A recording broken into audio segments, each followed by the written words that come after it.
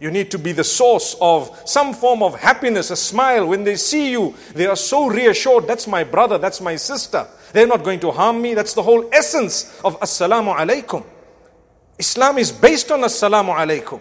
You see someone, one of the quickest signs is Assalamu alaikum. Subhanallah. You smile and you say, Wa alaikum assalam. My brother, my sister. What does it mean? It means I guarantee you I won't harm you. That's what it means. I guarantee you I won't harm you. That's the meaning of Assalamu alaikum. May peace be upon you from my harm. That's what it means. I won't harm you. Today, for us, let's be honest.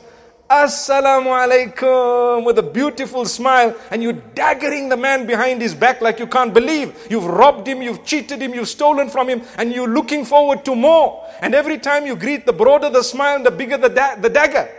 May Allah protect us. That should not be the case.